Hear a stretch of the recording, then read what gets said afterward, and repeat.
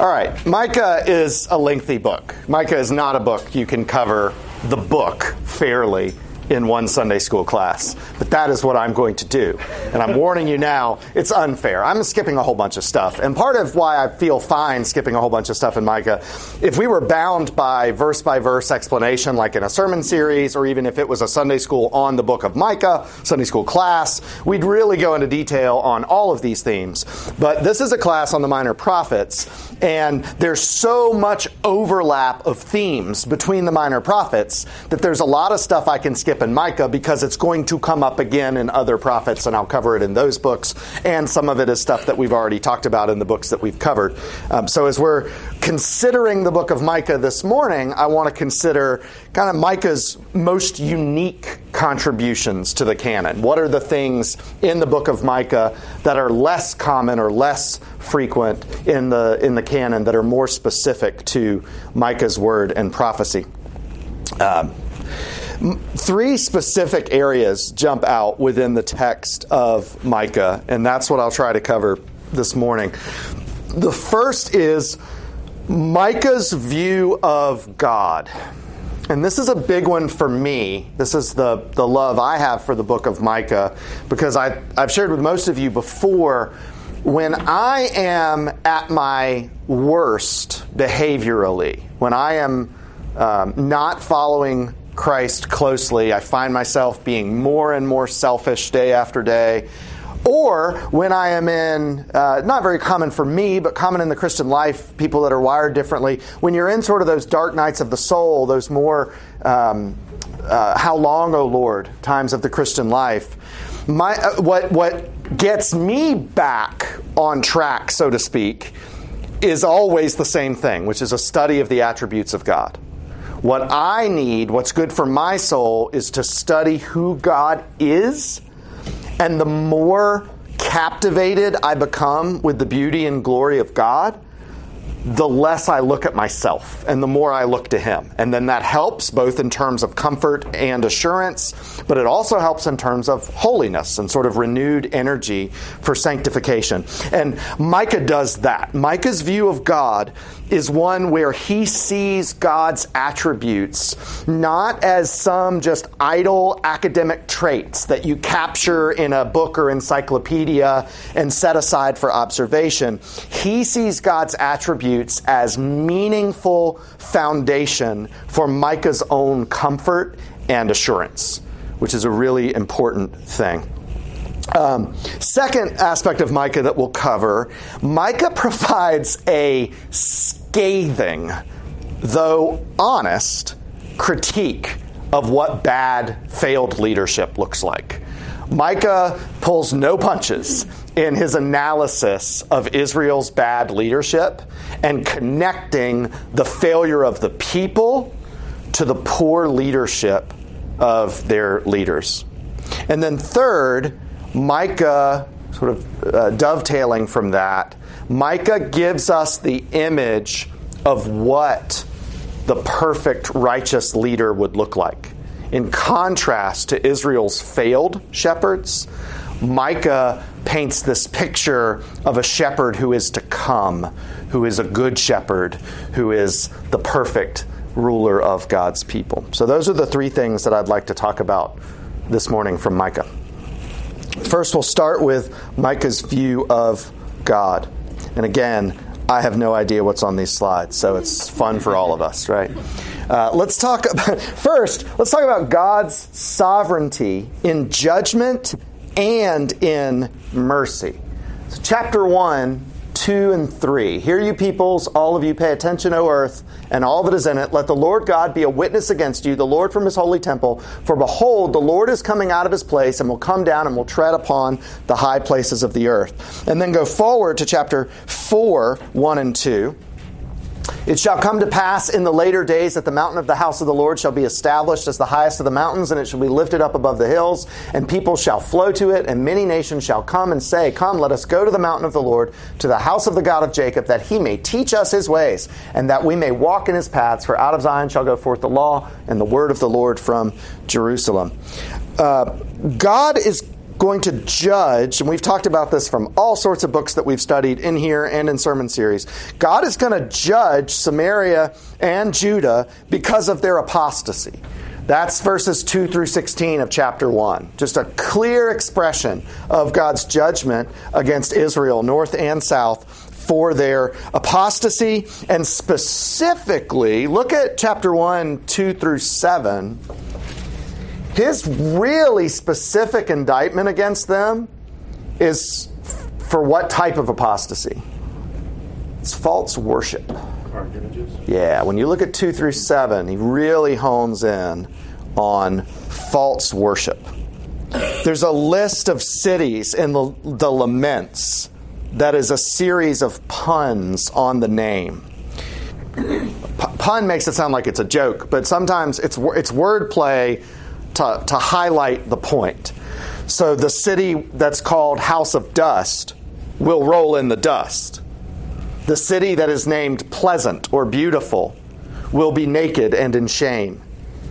The house of taking away, verse 11 at the end there, their protection will be taken away.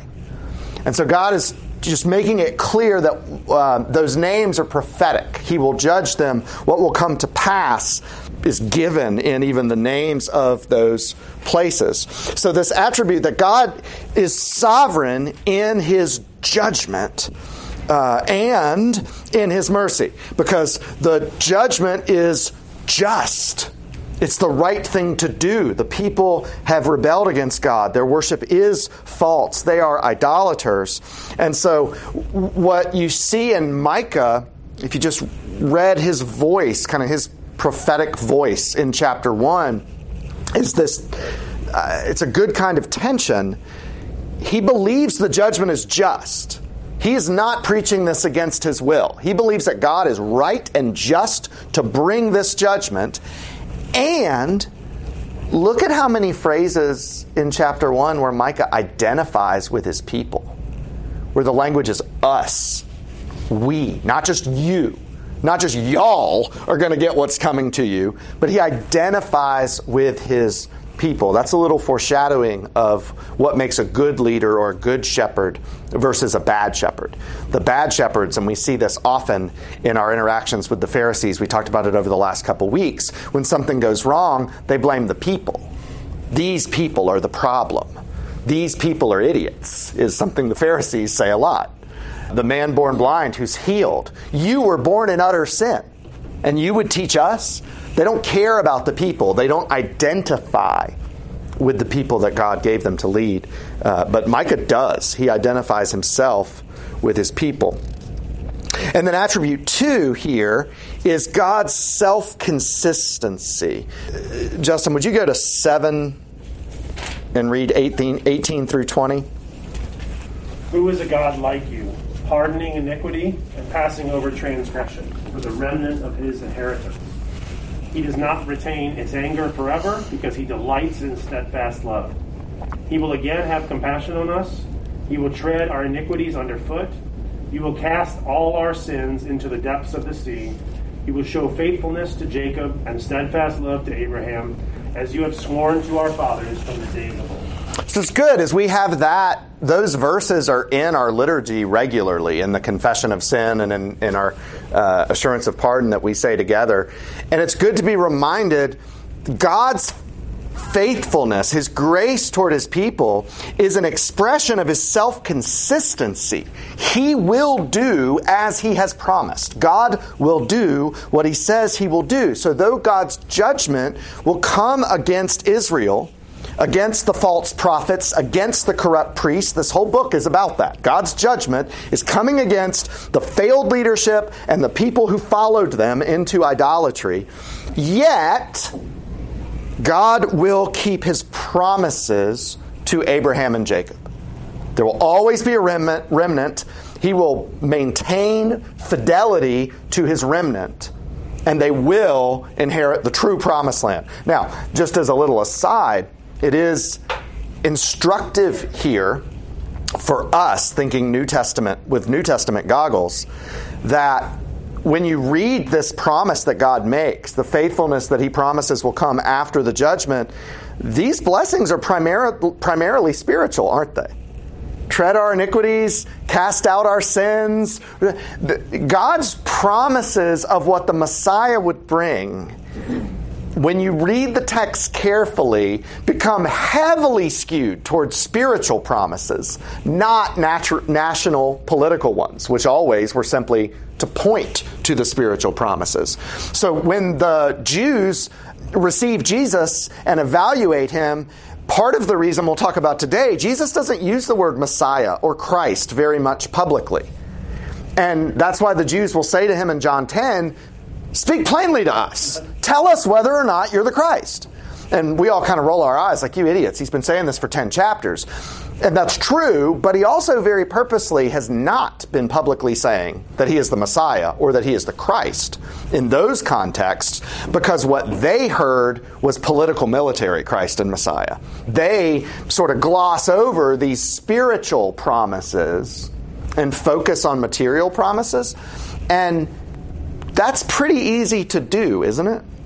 I mean, even for us, is to treat God's promise of spiritual peace as if it's less valuable than the kind of day-to-day peace we would rather have and prefer.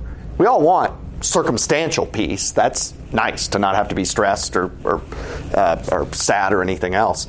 But it causes us to be a little bit dismissive of the reality of God's spiritual promises, that we have complete assurance, that we have absolute hope, that we have a peace that will not be taken away from us, that we have access to the joy of our salvation. Yeah, but I want the joy of my stuff, or I want the peace of my circumstances, or God doesn't promise any of that.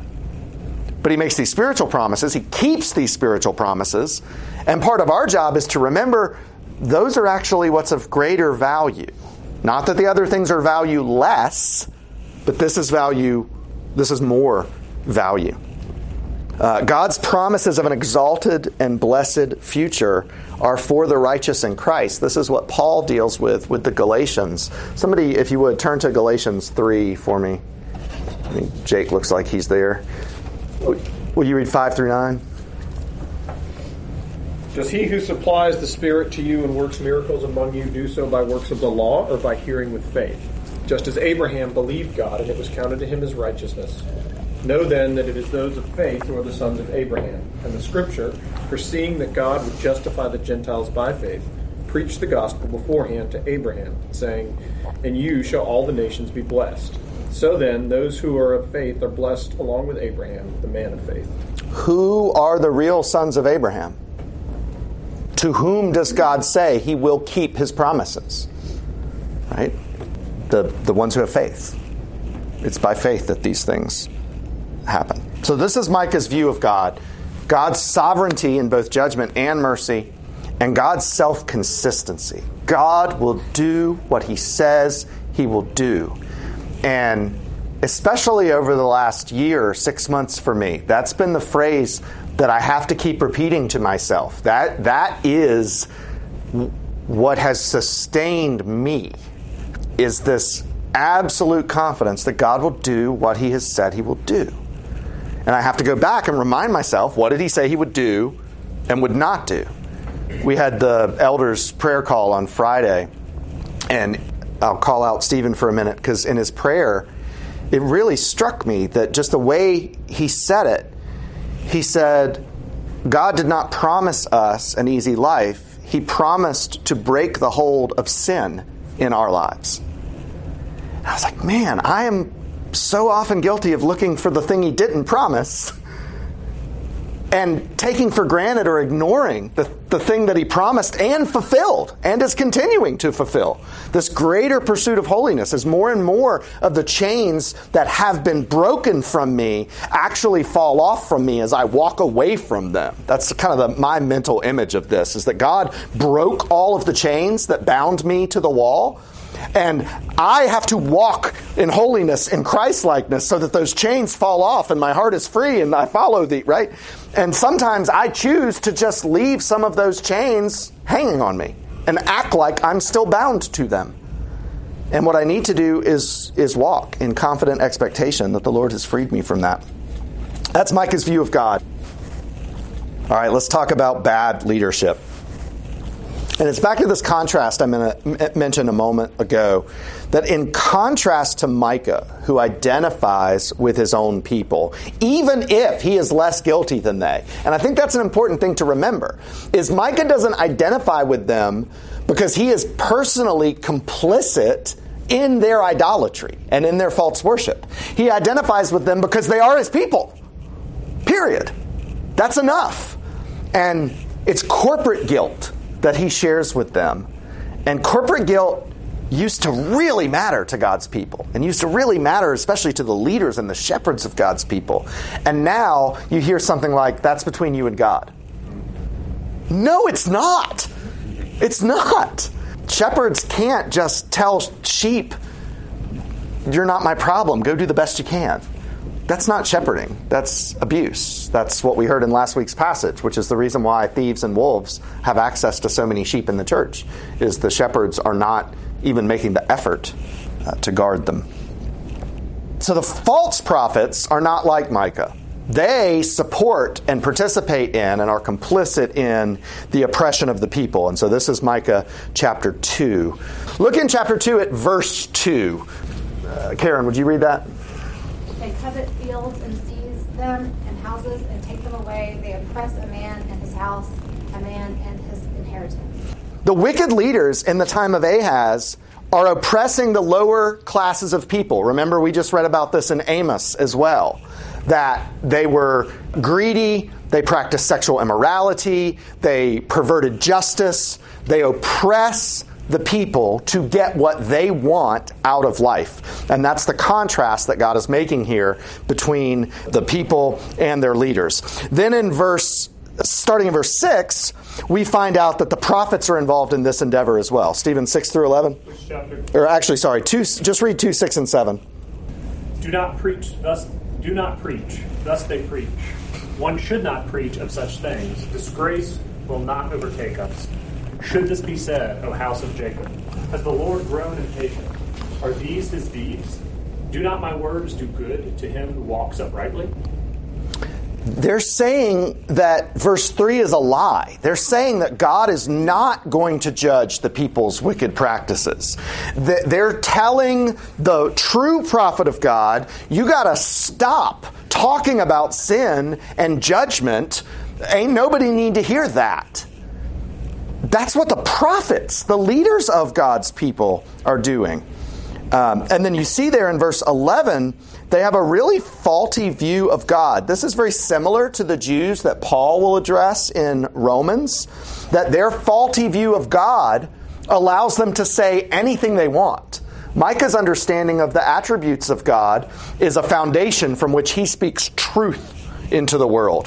Their faulty understanding of God allows them to say anything they want, and that hasn't changed or gone away. People today who make up an idea of who God is from somewhere other than Scripture can say anything they want and claim that it's in the name of God, and they often do.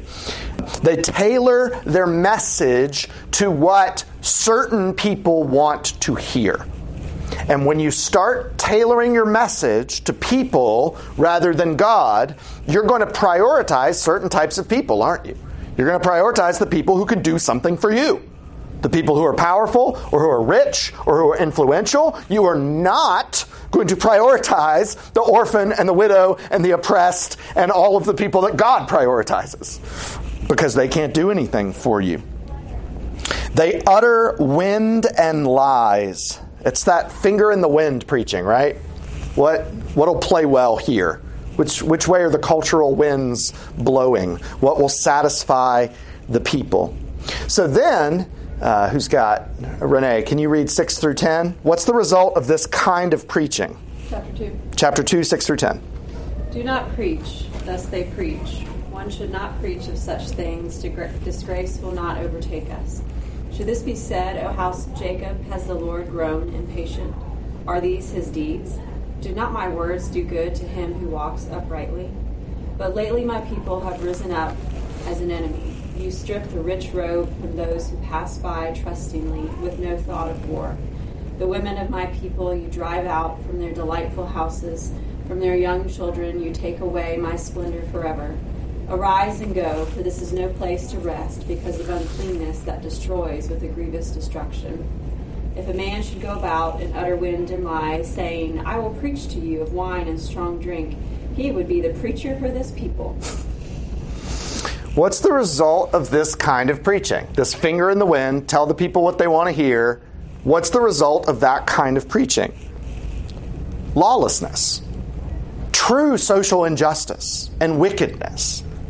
People in this world today seem to think that regressive Christian, Judeo-Christian, puritanical values are the cause of the lack of justice in this world.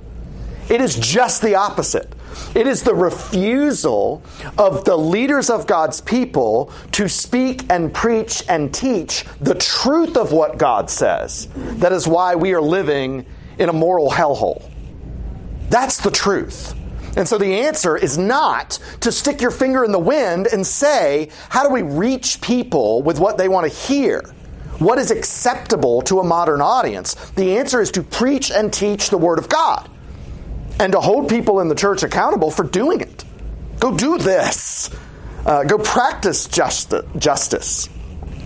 So that's chapter 2. Chapter 3 shows how failed leaders bring the downfall of a nation. And it's the first 4 verses. Andrew, have you got 1 through 4?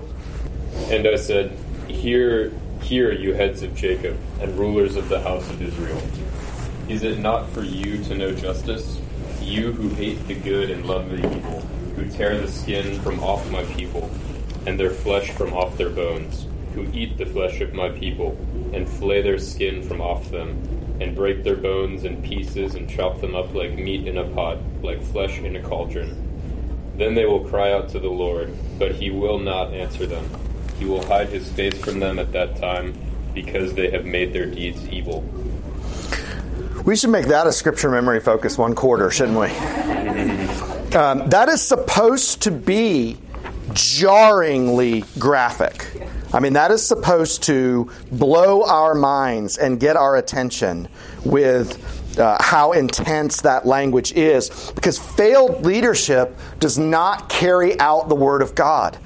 They have turned everything upside down. They hate good and they love evil. They eat their own. They bring destruction to the very people that they are supposed to protect. Failed leadership does not carry out the Word of God. And that is how graphic, how horrifying the result of that kind of leadership is. All right, let's keep going. How about some good leadership? Our first example of good leadership is the prophet himself. Chapter 3, let's go to chapter 3 and look at verse 8. Justin, would you read that? But as for me, I am filled with power, with the Spirit of the Lord, with justice and might, to declare to Jacob his transgression and to Israel his sin. Where does Micah get his power? The Spirit of the Lord. That is essential to good leadership. Leadership that comes, or that the leader believes is based on their own power, is destructive. Leadership that begins in the power of the Lord does transformative things. And that's what makes him not afraid to declare the judgment of God on the people. But it's also what makes him identify with his people in that judgment. And then he balances these messages of judgment with messages of hope. And that's what bears such very good fruit. That leadership of Micah bears very good fruit in the lives of God's people. Why? What happens on the basis of this prophet proclaiming God's judgment? Hezekiah repents. Hezekiah's repentance is because of this message This is how the Lord saves Jerusalem from that round of destruction. There would be more that would come as they would turn away. But the whole revival that happens in God's people in the time of Hezekiah is because this message was heard and was heeded. Jeremiah 26. Micah of Moresheth prophesied in the days of Hezekiah, king of Judah, and said, blah, blah, blah. Did he not fear the Lord and entreat the favor of the Lord? And did not the Lord relent of the disaster? Preaching in the Spirit of God to the hearers that are of one faithful person, who in God's providence happened to be the king. And that brings national repentance and the aversion of disaster, at least temporarily. And so what that points to is always the leadership of God himself. Because our ultimate hope can never be in human leaders. We will have faithful human leaders along the way. We will praise God for them. We will pray that God will strengthen them by his Spirit to lead us well. But we can never put our hope finally in human leaders. That is a recipe for disaster. But what God hints to in chapter 2, verses 12 and 13, in chapter 4 and 5, as he gives this series of messages of hope, that there is a leader who will save the people, and it is the shepherd king. And what will the shepherd king do? He'll gather the remnant together, he will break the enemy's siege, and he will lead the people triumphantly. Y'all know anybody that might fit that description? Right? The shepherd king is the one who will fulfill these prophecies. The verse in chapter 2 says, the Lord at their head, the shepherd king coming to the sheepfold, and pronouncing deliverance and leading the sheep out. That is the image here. Chapters 4 and 5, you have this series of prophecies that are dominated by this message of hope. In contrast to the horrible injustice of the leaders in chapter 3. In chapter 4, somebody go there. Karen, you got 4, 3, and 4? He shall judge between many peoples and shall decide disputes for strong nations far away. They shall beat their swords into plowshares, and their spears into pruning hooks. Nation shall not lift up sword against nation, neither shall they learn war anymore. What will happen under the leadership of the shepherd king? Justice. So much justice that the weapons of war won't be needed. You won't have to fight militarily to maintain justice anymore. Because the shepherd king brings justice to his people. That's the contrast to what we saw from the prophets and the priests back in the earlier chapter. And when you go to chapter 5, Pam, will you read 1 and 2? Now muster your troops, O daughters of troops.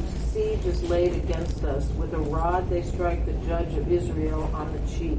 But you, O Bethlehem, Ephrathah, who are too little to be among the clans of Judah. From you shall come forth for me one who is to be ruler in Israel, whose coming forth is from of old, from ancient days.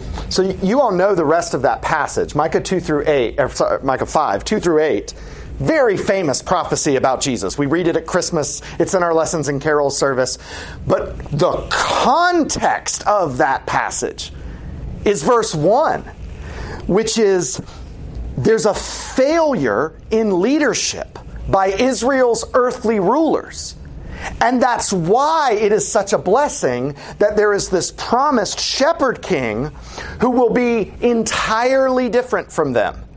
And then 2 through 8 describe Jesus' leadership. What life is like under the rule of the shepherd king. His greatness will be universal. He will bring peace. People will live securely. Under shepherds will be raised up who are faithful to the good shepherd. The result of his leadership is astounding when you contrast it to the position the people are in, which is the city is under siege because of the bad leadership that brought this about. And that is the glorious contrast of the book of Micah. Is that under bad leadership, people who do not give the people the true word of God, but people who tell them what they want to hear, the city is laid siege and eventually laid waste. But God, in his faithfulness, will always preserve a remnant, and he will send a shepherd king to that remnant that will lead them in a way that leads to blessing, and that will raise up under shepherds who will help guide those sheep on his behalf. It is absolutely incredible to see this contrast. All right. Can you find Christ in this book? Did you read the book? Right? So in Matthew 2:6, right? You, O Bethlehem, in the land of Judah, are by no means the least among the rulers. It quotes it right here. For you shall come a ruler who will shepherd my people, what Pam just read.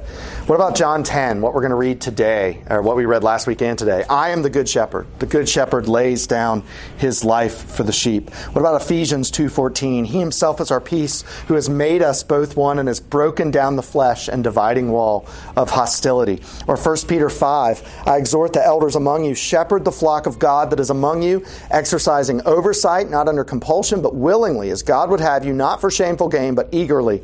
And when the chief shepherd appears, you will receive the unfading crown of glory. This language is all throughout the New Testament because so much of Micah, like all of the prophets, points to Christ. It's just a fantastic contrast of attributes, God's attributes for sinful fallen man's attributes, how those attributes are worked out in leadership, and then the effect of that leadership on the people that they lead. And just the further down the line you get, the more massive those contrasts become.